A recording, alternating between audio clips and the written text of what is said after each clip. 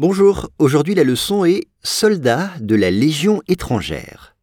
Un soldat français de la Légion étrangère qui combattait au Mali est mort vendredi de ses blessures. Once again, un soldat français de la Légion étrangère qui combattait au Mali est mort vendredi de ses blessures. On commence avec un soldat. Un soldat, c'est un militaire, un combattant.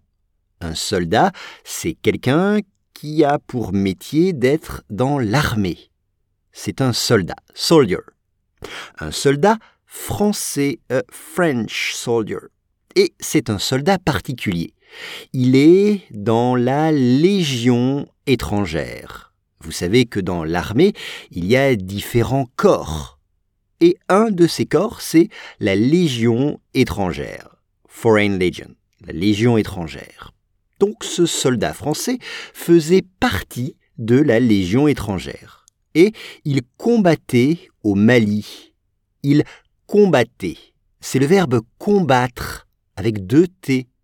Combattre, c'est-à-dire lutter contre, combattre, to fight. Exemple, ces 2 boxeurs combattent depuis 2 heures. Ces 2 boxeurs combattent depuis 2 heures.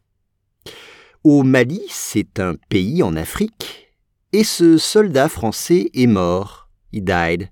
Il est mort vendredi, on Friday, vendredi, de ses blessures. Alors là, c'est l'expression « mourir de ses blessures ». Cela veut dire qu'il n'est pas mort tout de suite.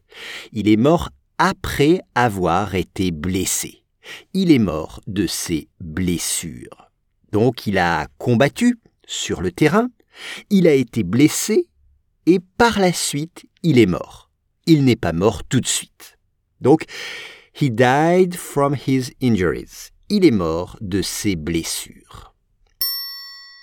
Un soldat français de la Légion étrangère qui combattait au Mali est mort vendredi de ses blessures.